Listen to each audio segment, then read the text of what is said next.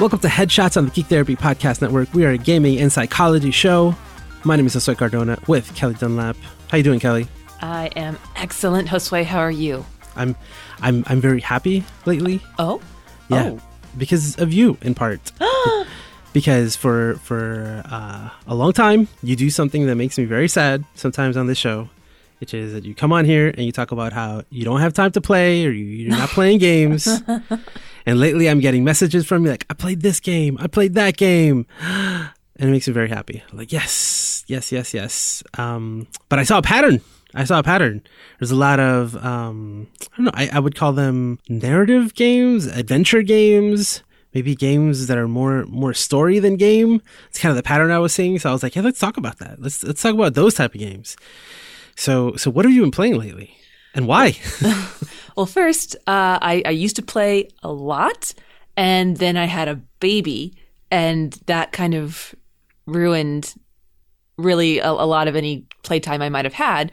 But in the recent months, the aforementioned baby has been going to bed at a regular time. Finally. And sleeping through the night, mostly. So, when he goes to bed at, say, 7:30, I don't have to worry about him getting up in 2 hours or 3 hours for a feeding or something. It took a long time, like a year and a half for him to get there. But Yeah. we're there. He goes to bed at between 7 and 7:30, and I've got at least a solid 2 to 3 hours where I can actually play. So that's the why. Yeah, and that's why I'm not mad at you. Like I said, it makes me sad because I know what it's like to just like be overwhelmed and you can't play and you want to play and you can't play. Ugh, it's hard. When the difference is between sleep, like at all, or play, there's some people who are hardcore. I am not in that regards. So Plus, we're old now too. We can't. it is, and I'm wondering if maybe that's why I am enjoying these narrative stories. Because I was reflecting on it last night. I actually tweeted about it in the past month. Past 30 days technically, but in the past month, I have played 1, 2, 3, 4, 5. I have played 5 narrative-based games. So I've played Florence, Gone Home, Life is Strange, Edith Finch, and Her Story. And so I'm thinking, one, I'm old, so these games tend to move at my same pace, which is slower. And, there's no Twitch headshots really going on much anymore. Although I'm sure I could still pick up a sniper rifle and, eyeball a jackal from 1,000 yards away. No doubt. We should put that to the test, but continue. I'll do it. I will. But these in particular, one, I've noticed they are all short. I actually played Gone Home last night, and it took an hour, or maybe an hour and a half, and that was it. And when I played through Florence, it was probably about a 45-minute game. Life is Strange obviously is a much more elaborate game, and that took a long time, over 5 episodes. But Edith Finch, I think I did in 2 sittings. Her Story, I did in 1 sitting. So they're like these short little nuggets of gameplay, and I think that it's really conducive to what I have time for and my level of mental engagement at this point. I don't have to invest time in becoming good at something because I don't have it.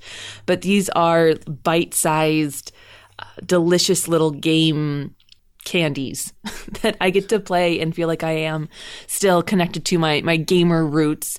And I also noticed they're all about women. And I didn't realize that when I was playing them, but when I was collecting them last night, like, wow, all of these stories are about women. How refreshing is that? I've played all of them except Her Story. So other than that, I'm good to go. Like I played Florence last night, and I haven't played the other ones in a while. But I'm curious, like what were you thinking about while you were playing them? What came to mind? Talk to me. Well, they are all narrative-driven games, meaning they're more, and there's some of them that you could probably even argue are not games. For example, Gone Home, I don't think is actually a game. In the definition that I hold, Florence is definitely not a game by a standard definition. Yeah. I mean, yeah, so like having just played Florence, it's really like a storybook, It's like an interactive... It's like an interactive digital comic. Yeah. Yeah. And I'm okay with that. I'm fine using the parlance of game, but I also understand the academic-y part of my brain is like, it's not a game. It's not a game. It doesn't meet the criteria.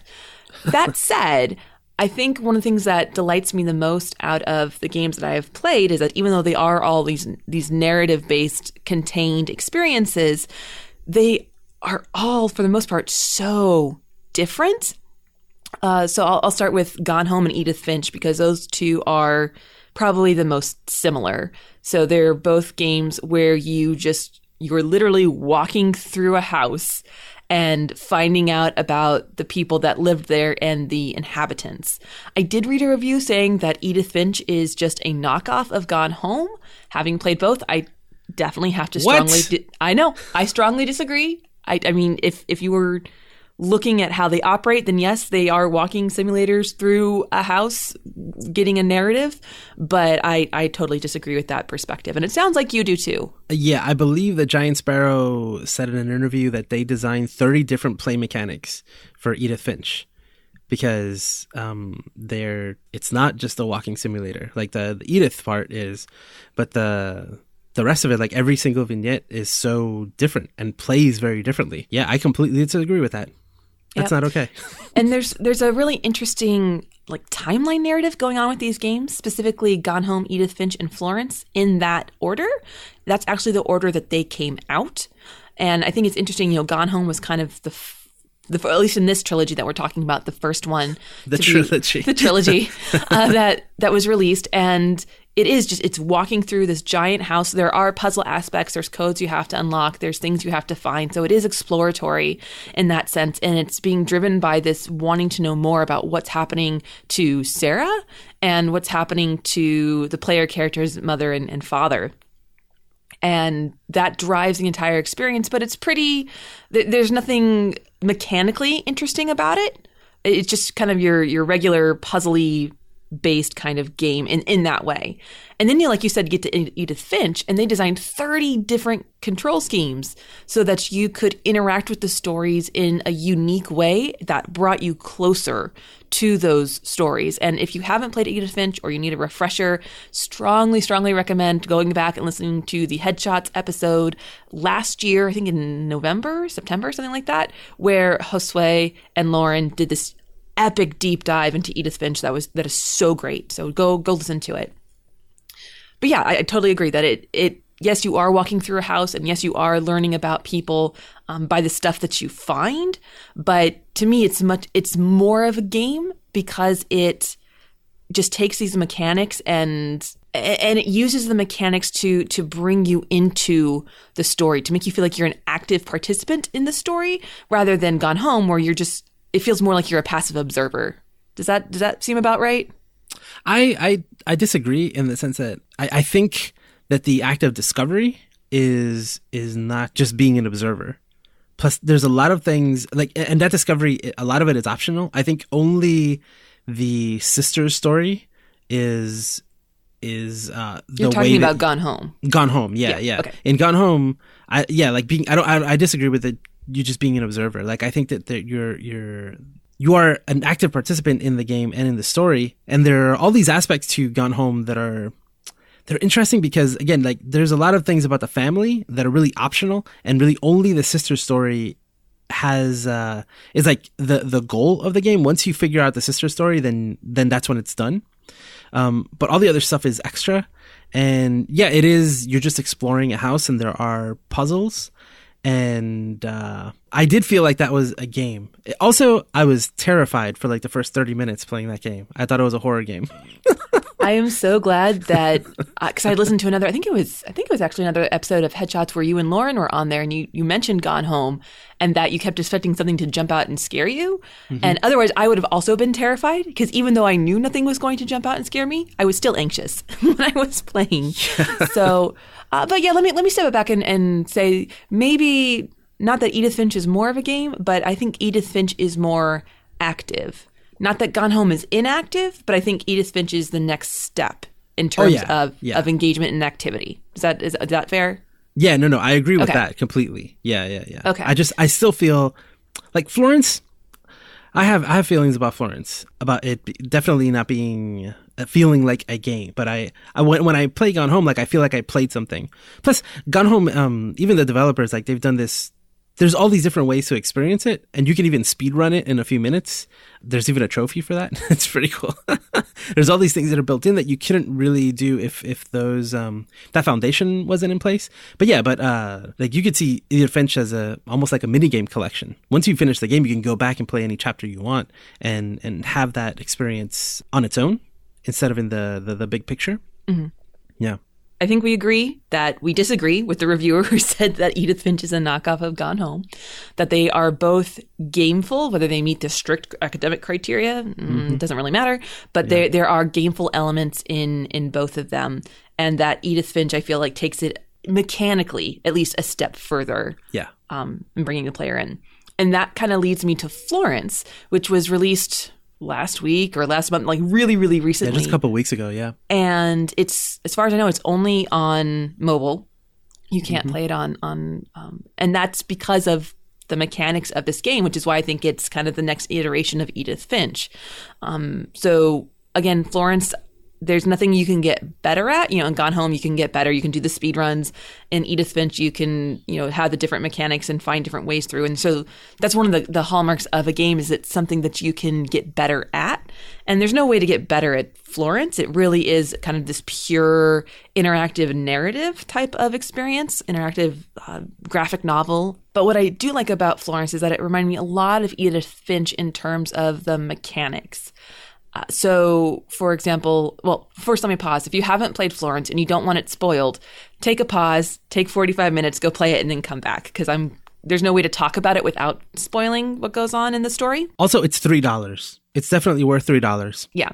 So the premise of Florence is it is a love story. It's like an actually very tried and true love story, but it's told in a very different way that makes it feel fresh, even though what's happening is, the subject of 1,000 books and movies and things like that. And you start the experience in like a really mundane way. You are introduced to Florence, who's this 25-year-old who's in a job that she isn't very engaging and she doesn't really like. And her life is just very ho-hum, just very vanilla, very plain. And as you play, things pop up like you need to help her brush her teeth. And so you move your finger back and forth across the screen until the meter fills, and that shows that she has brushed her teeth.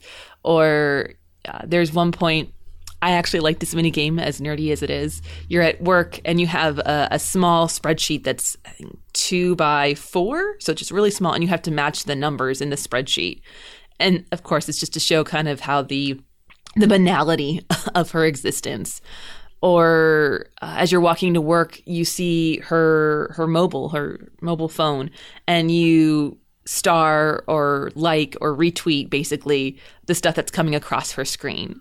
And I will say, I didn't like that part. You didn't? I feel uncomfortable. Yeah. Oh, I just favorited everything until I saw the dog, and then I hit retweet, because that was the only thing I would have actually retweeted, was the dog. Yeah. I was like, I don't want to like or retweet any of these things. Can I just swipe? But no, they didn't give me that option, because it's a story and not a game. Because we're playing as Florence, not as me. Yep. And I think one of the more... So it's like introducing you to the game and the mechanics and the way that you're interacting in this world, that your movements impact how Florence moves through the space. It doesn't change how she'll move it, but you are what is propelling her through the space. And I think the first point that kind of got me in terms of decision making was when your mom calls. And I'm curious, Josue, did you pick up, or did you not pick up with the first time mom calls? I tried to not pick up 20 times. I kept hitting the decline button over and over and over again, but it wouldn't let me decline. She kept calling. Very persistent. I declined the first time, and when she called again, I picked up. And I feel like that is traditional mom guilt right there. But yeah, there's that idea that it's going to happen no matter what. And so the idea of choice is more of an illusion, but that's kind of the start of it. As you go on, the mechanics get more interesting, the story gets more involved. And so basically, girl meets boy, this beautiful young man named Krish, who is a cellist, and he's playing in this beautiful park, and they meet and they fall in love. And I think one of the things that I enjoyed most about the falling in love stage were the speech bubbles, which if you haven't played, it's going to sound really weird, but one of the first times that Florence talks to Krish, they have the little speech bubbles that come up like you would on your instant messenger, just little oblong bubbles. But you have to put them together. And it's very simple. They're just 3 pieces. There's one for the left end, one for the right end, and one in the center. There's nothing complex about it. Nope. But it's Nope. I disagree. No. If you look at it, when they start, it's like 8 pieces when they first start talking. It was 4. And as the first one was only 4. Nope. I will pull it up right now. It was only 4. I have a Where's picture. my phone? I took a picture. It was not 8. Josue, I can't find my phone. Okay. The point is, it starts more complicated because she's starting to talk to someone, and it's hard to talk to people that you don't know at first, or you're nervous. This is the way I interpreted it, and which I loved. And then as you continue to speak, the number of pieces is less and less and less, to the point where it's only 1 piece at the end because you're way more comfortable, and it's easier to. The way I interpreted it was, it's easier to find the words. So as you're progressing through that first conversation, it changes.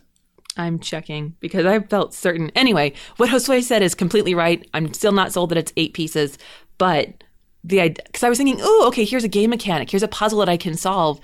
And with that first conversation, and then the second conversation, I was like, oh, wait a minute, this is easier.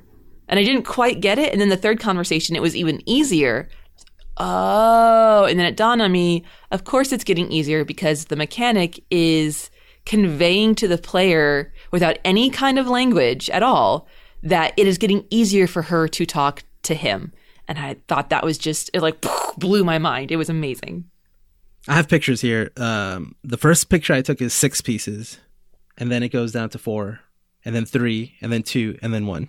Okay. Can confirm 2, 4, 6. Oh, there are 8. All right. Well, I stand corrected. The first one is 8 pieces. I was just so in the moment. I couldn't count. Because the moment it dropped down I was like, oh, this is amazing. And and I think that the kind of the beauty of these games is taking a normal daily experience and having some sort of play mechanism in it that conveys. It's the difference between reading the story and then having an action, right? Like that experience of putting it together is, it's kind of fun. It's like a little puzzle. It's fine. But it's like once you see the next, it's like, oh, it's easier. Oh, I see what's happening. Like a part of me was like I at first I didn't like the game because of these things, but there's so many moments like that in Florence, which is again less than an hour it'll take you to finish it. It's probably closer to like 30 to 40 minutes. But moments like that were so smart. I feel like I see what you did there. That was really good. That was really good. And Florence had a few of them. And Edith Finch is all of that, right? It's taking these different experiences of death and making them all into a different type of game. And some of them, before the actual death part, there is a living part, right? And the way that you live those lives and those experiences is unique and interactive, but also like quirky and fun. And there's enough in Edith Finch to like meet different criteria or different, you might use different adjectives to describe them. But in Florence, I really liked, like my favorite part in Florence is at the beginning, you're remembering when you're a kid and you do the art. Yeah. And that part was a lot of fun. Like you're trying to color it, and it's like, it's hard. It's not like just take a color and put it. It's like you're stamping and you're trying to fill it out. And I don't know you, but I spent a long time doing that. Probably more time than anything in the game. I spent coloring the little boat and the butterfly. And then right after that, your mom is like looking over your shoulder, like, that's stupid. Yeah. Do math. And then you do math, and it's just filling in the blanks on math problems. And I love the contrast of like, oh yeah, not only is Florence feeling that art is way more fun than math, but I'm feeling it too. But it's because it was designed that way. It could have been designed a completely different way. They could have made the math part more fun than the art part by just making like the art part really hard or impossible to fill out or something like that. But they didn't. And that was kind of the point, that and that like it feeds through the rest of the game, that there are these moments that like you can feel that they are fun, and there are moments that you feel that aren't in your life. And this game was able to convey that very, very simply. And that was impressive. And I loved it for that. Yeah, I loved, well, one, because it is a interactive graphic novel, so to speak, it is visually stunning. and that the art is beautiful, and the soundtrack that's on Spotify, by the way, is also beautiful and helps a lot with the evoking of emotions. But to me, honestly, again, the mechanics are what got me and what kept me so interested in playing the experience. That word, right? Like experience. These aren't interactive fictional narratives, right? Where in the sense that you have branching paths and you can just choose what you want to do. In the case of this trilogy, right? You're always moving forward. There isn't really an alternative. I don't think there's an alternative. There's one game in Edith Finch where there are crossroads that you can choose. But really, you always end up in the same place. Everything is going to play out the same way. But the gameplay mechanics are there to represent an experience and to evoke an emotion, not give you choice, which is what sets these games apart, I think. Yeah. Or this type of game. So one of my old professors used to say that readers read, viewers watch, and gamers do, or players do. And I feel like that really encapsulates the experience in Florence, because it would have been so easy to just throw in some text. There's almost zero text in the game, but it would have been so easy to throw in text saying, it's really hard to talk to him. And it would have gotten across the same cognitive information as piecing together those speech bubbles, or it's getting easier to talk to him. But because they gave it to us in a way that we could actually have an impact, and not direct where the story goes, but we are required for that story to progress, because if you don't ever click that button, it never actually happens. And so I just love that they didn't tell, they showed, and they required the player to be an integral part of that showing, of that storytelling, by having you do something that could have much more easily been accomplished by telling the player. And so I think that's why Florence is, why I feel like it's really special, at least to me. And then something else that I really enjoyed along this same idea of the experience that you have, the way that you interact with Florence, really digs at the emotional cores, or really makes you think. At least it did for me. Of particular note, there is one point when Krish, your beautiful cellist lover boy, moves in with you, and you're like, "Yay! I'm so excited!" But he has this box of stuff, and you have kind of one of those cubby bookshelves that has 9 squares in it, and you have to decide what to take off the shelf and put in the box, and what to take from the box to put on the shelf, and I found that really, really hard. Yeah.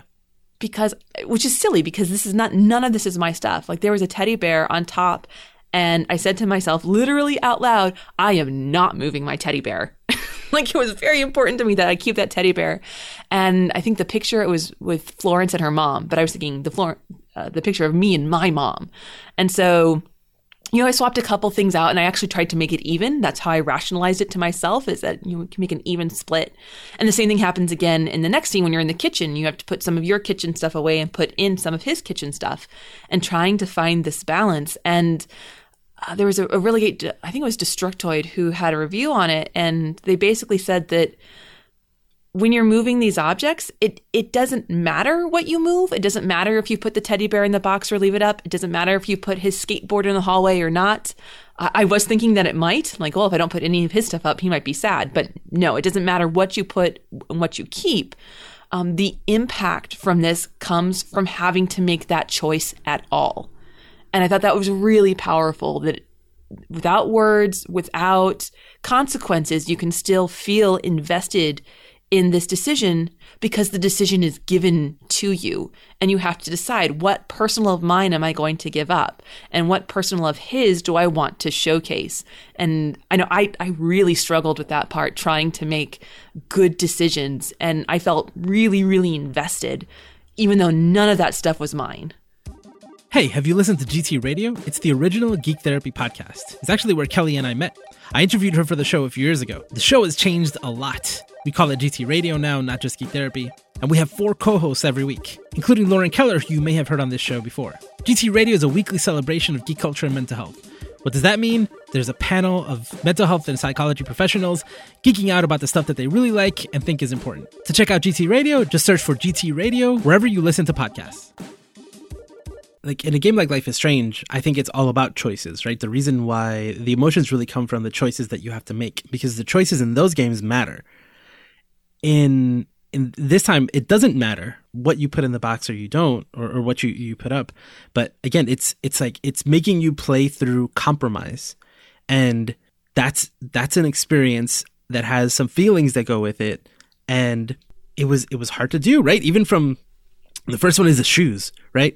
You're like, and at first you're like, oh, like, I don't like those shoes of his. Those are kind of ugly, so we're going to keep those in storage. Yeah. And it's funny. And then the second one, right, you have the picture, and you're like, well, if I'm going to keep my picture with my mom, I should put his with his family up. Mm-hmm. But like, but then he's got like religious artifacts, and he's got things that he does for fun. He's got a skateboard. And a skateboard. And I'm like, but then it's like, but to clear out one of those spaces, I need to get rid of like 20 of my books. That's not fair, right? And that feeling is like, it was kind of messed up, right? So then, and then I think even harder than like, I like the way it progressed, right? Because it was like silly, and it's like, action figures and cats and things like that.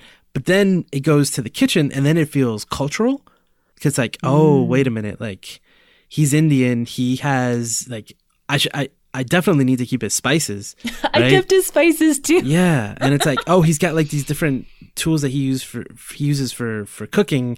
Like, I can't like not let him keep those. Like, that's part of who he is. Like, it kept getting more complicated in just those 3 steps, and it was uncomfortable. It was uncomfortable because you want to be fair and you want to be respectful, but giving up a piece of yourself is so hard. And again, it doesn't matter. And I think that later on in the game, when you come back to these places, you see that they're not exactly the same, right? Like it didn't really matter where you put things, but you played through that experience. It made you feel what it's like to have to compromise. And that was in a very effective way, I think. Yeah. And again, all without no text at all. And you're just going through it. And I think what's so fascinating is it touches on this like this cornerstone of human existence, whether you want to call it compromise or having to give up something of yourself to accommodate somebody else.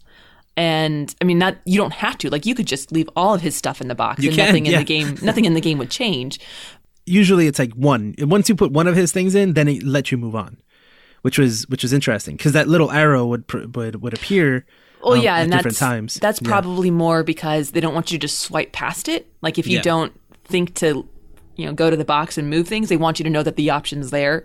So I think that's more of a gameplay necessity than any kind of commentary. But if you want the commentary, it's like you can do the bare minimum. Okay, you can put his sneakers in because he's going to need shoes. There you go. Yeah, because they could have required 3, instead of just 1. Yeah, that does make a difference. Well, I mean, it's there in terms for the play value to make sure that you're not missing an experience, as opposed to like, you must do this much. It's not like preaching at you that everything must be equal. And I think that's where some of the power comes from, is you really are free to make the choices you want, even though those choices don't matter.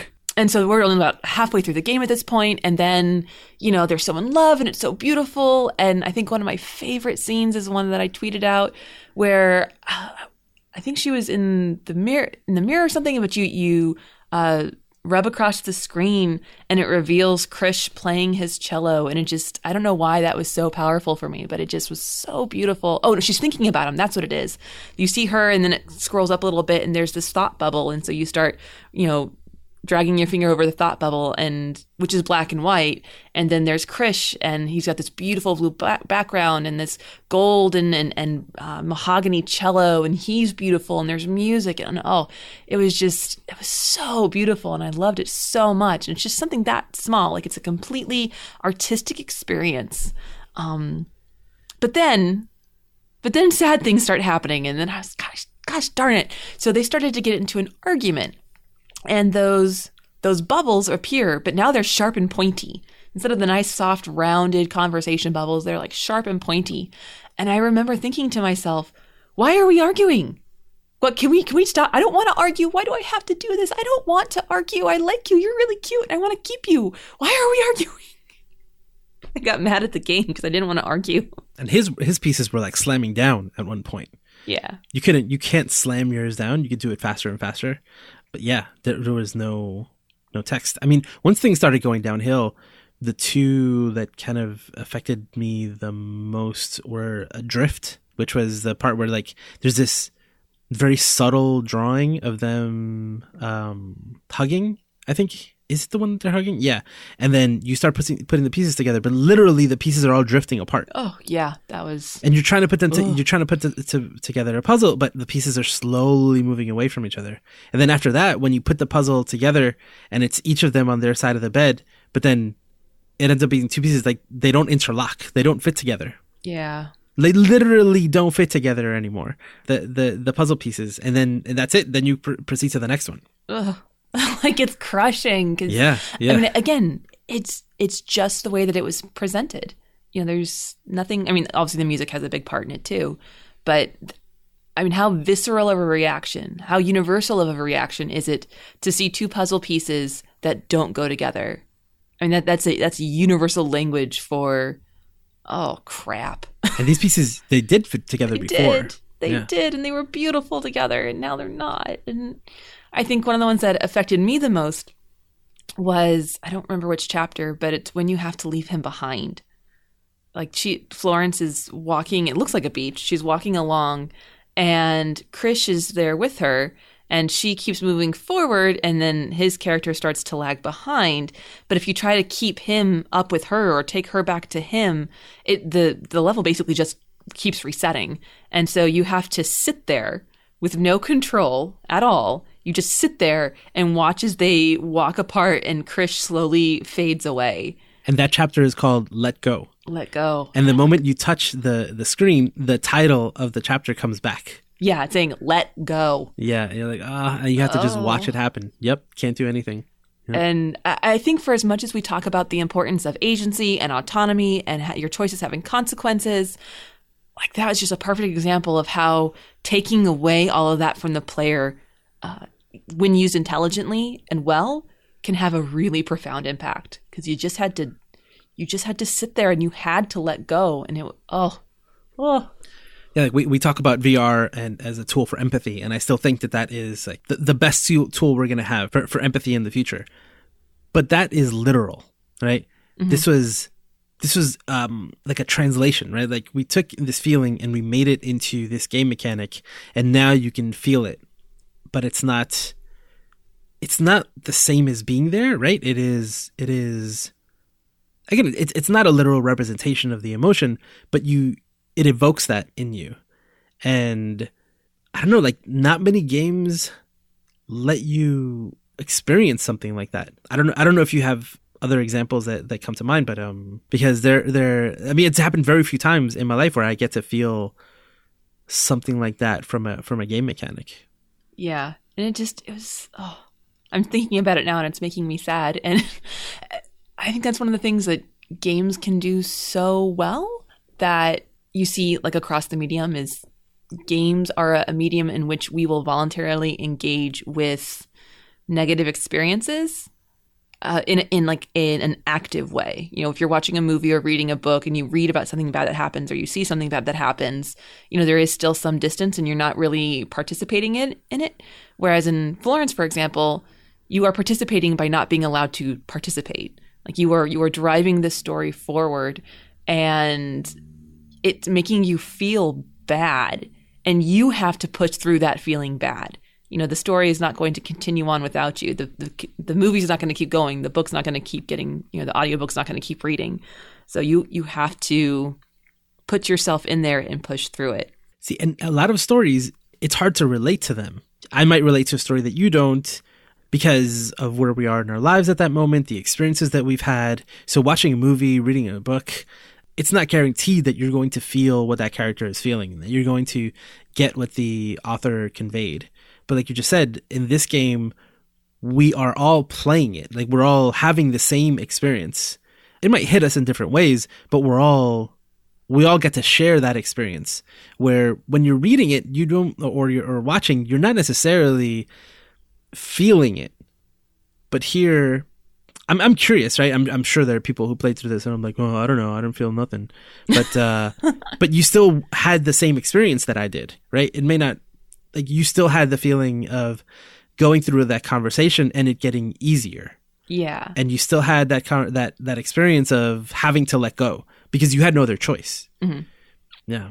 And I mean, like you said, it resonates differently. I know, the mom in the story, you never see her, I mean, in pictures and stuff, but she's basically saying, why don't you have a boyfriend? Do you don't want me to hook you up? Like, I can find you a nice boy. And that, to me, like, in my brain, I know that is the reality for many people, like men, women, your mom or your dad always trying to fix you up. Oh, you need a boyfriend, you need a girlfriend. Well, grandkids. The grandkids, yeah. That's never been my experience. So that point was more detached. Like, okay, I understand that this is going to connect to other people and it's going to be more relevant to others, but it's not really relevant to me. And that's okay because it's such a small piece but that's also really specific as opposed to, the theme of letting it go or compromise. These are things that are universal human experiences. And, if you have an empathy and you are willing to put yourself into that play space when you're playing Florence, like you're going to feel it. Because we have all had to let go of something at some point. We've all had some kind of pain that we've had to deal with. We all have had to make compromises in our life. And I think that's its strongest point is that it hits on those kind of universal notes. But even that phone call one, you always have a binary choice. And then before the call is over, you have to repeat yourself because like she seems annoyed. Like, Florence seems annoyed and we're seeing the same options come up. So it's like, we need to repeat the same thing to mom because at this point she's just being annoying, So I think that even there where like what they're talking about or what she's saying isn't necessarily relatable, but the experience of having a parent or a friend or someone like nagging you on about something, you having to like repeat yourself like, nope, I'm fine. No, thanks. I'm good. Leave me alone is there. Like they represent that. Yeah. And then just kind of like wrapping up the story. Obviously there's a part where she's basically grieving, she's grieving the loss of a relationship that was really special to her. And the player is experiencing some of that grief as well. But in traditional narrative fashion, it rises at the end. Like there is a happy ending. She changes around and starts to do her art again because, he's a cellist, so he's an artist in that respect. She really enjoys like drawing and painting, and she starts picking that up again, and then she becomes successful, and she basically moves on with her life. And if I had to nitpick, I would say that's probably the part that I liked the least, just because it seemed to come so easy for her. I feel like the first 2/3 of the game, things were difficult. Things were a struggle. And then, she had to let go of this relationship, and then she was, sad and alone. And not that I'm disappointed that she came out in the end stronger and happier, but, it kind of feels like she just started painting and then everything went her way, which felt a little bit jarring compared to how the rest of the narrative had played out. But again, right now I'm being super nitpicky. I don't know. I feel like that experience that you have as a kid, you're remembering this is what you like to do, and then you never did it. And then at a point in your life, I think the chapter is called Waking Up or something like that. And then you kind of go back to that kind of embracing who you are. That's why I don't consider this a love story. I don't consider it a love story at all. Because like Krish comes and goes, but I don't feel that that's the core of it. It's about Florence discovering herself, like being like living your life one way and kind of discovering what makes you happy. And I think that Krish is just one of those things that made her happy and then didn't. But yeah, it's like it's pretty short, right? We don't see the in betweens. There, like you said, there's very little text. We don't know what else happened in between. There might feel like something is missing, but I like the way that it again it kind of ties back to that part at the beginning because that was it. It's like there was a love of art. Maybe I don't know that there was necessarily a clear message. If there is a message there, I would say that it's, I don't want to say like follow your passion or anything like that, but like find things that make you happy and pursue them and see you might be happy. I don't know. That kind of feels like the message of the game, if there is a message. Yeah, I can accept that. Yeah. And I can definitely see that someone having that experience as well. I mean, I do like that she doesn't need someone else to be happy, and that she really does find her own happiness. I guess my nitpicky was, really, you're an artist and you start painting and you become wildly successful without any problems whatsoever. She got a second place at the beginning, and a gallery, like, you can literally just pay to have your stuff up at a gallery. So it doesn't mean she's successful. She was smiling. I'm being like, anyway, the overall, like, this would be my 1% little thing, but yeah, and then the story ends, and I'm really glad that we talked about it. I think we've talked for about as long as the entire game would take to play. Well, it's funny. I didn't expect us to just talk about Florence, which is what we mostly ended up doing. But I did want to ask you if there are any other games that have ever made you experience something like, and again, this trilogy of games, I think it makes sense, because I think that in all three of these games, through gameplay, you feel something. And I think for me, even playing through, again, even that active discovery and looking through boxes and then having to read old documents to learn stuff about your family, and kind of, there is this mystery about your sister. All those things, I did feel very similar to Florence. And in Edith Finch, there are definitely multiple parts in that game, which, again, listen to the episode that Lauren and I did to hear more thoughts on that. But there are definitely moments where you feel what's happening, or you feel a feeling because of the way that the gameplay is represented.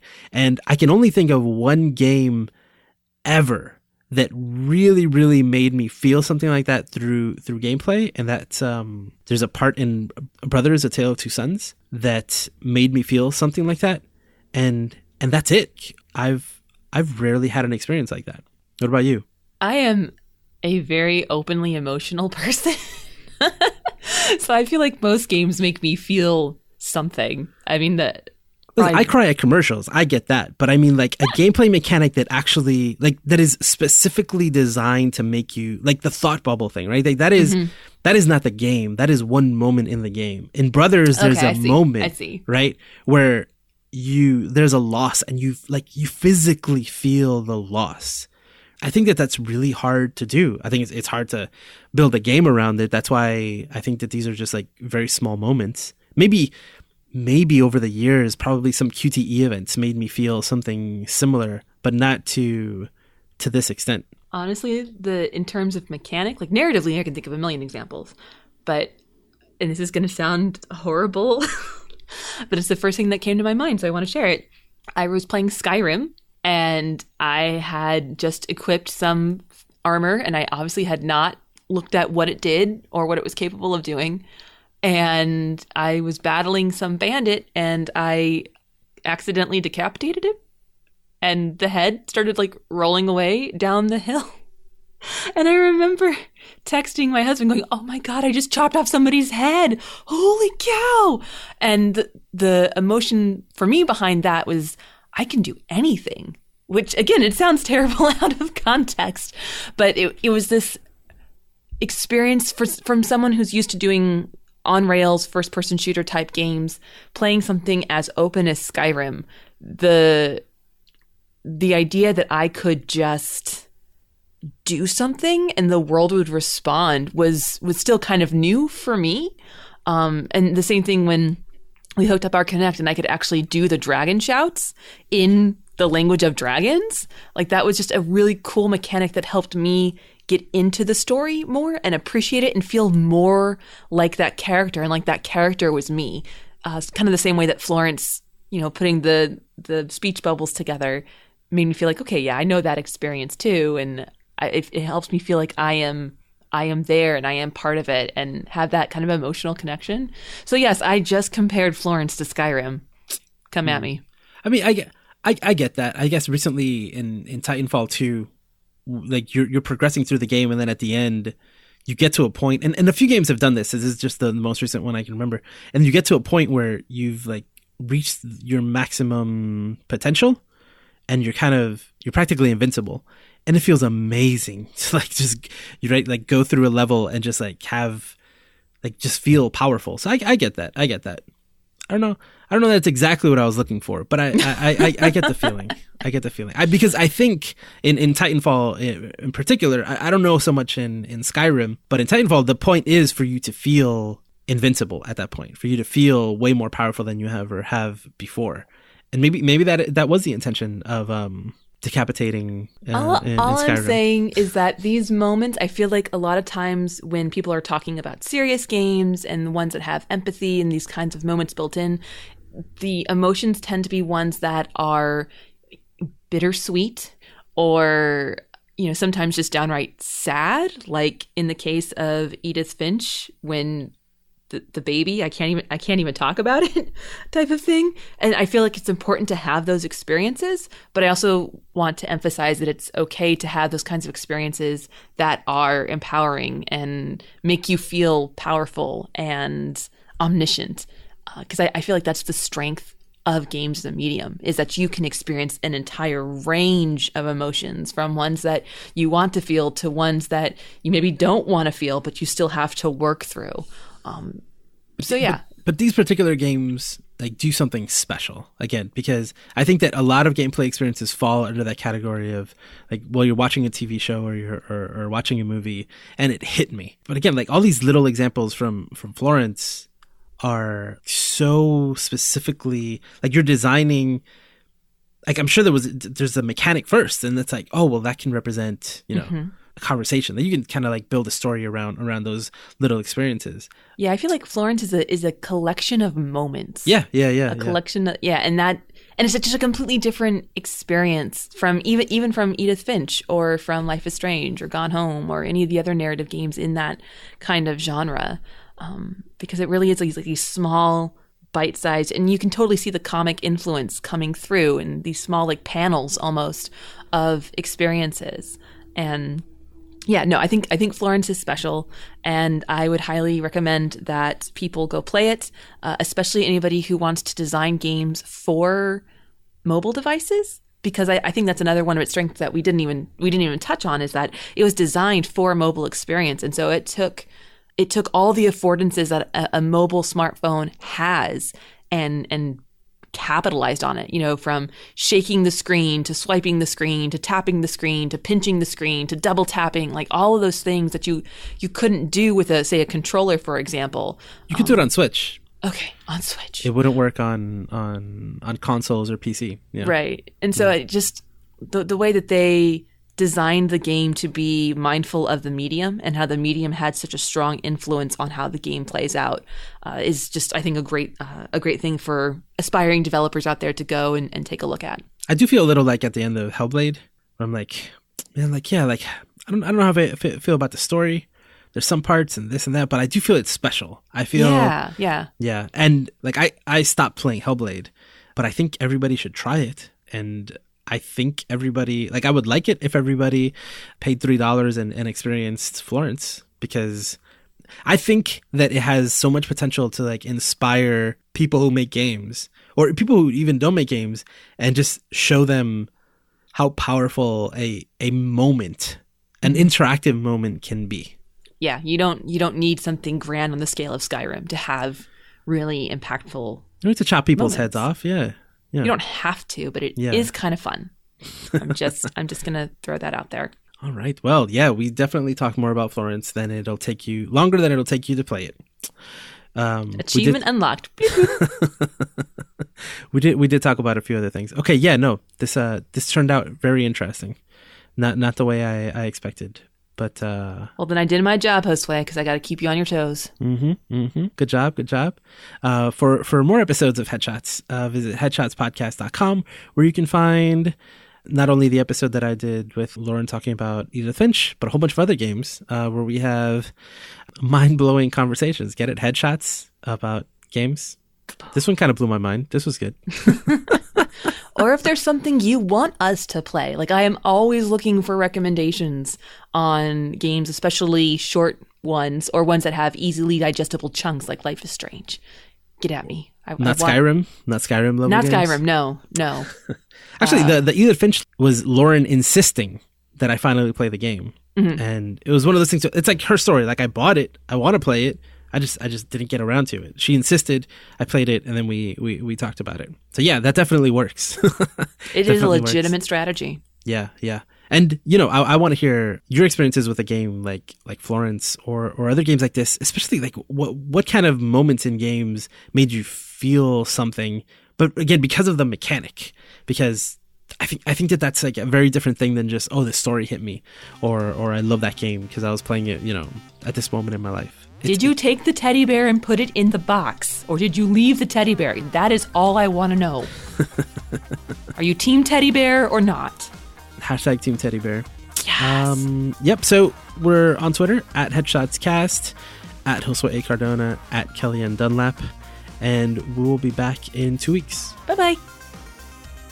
You've just listened to Headshots on the Geek Therapy Podcast Network. For more about Geek Therapy and our other podcasts, visit geektherapy.com.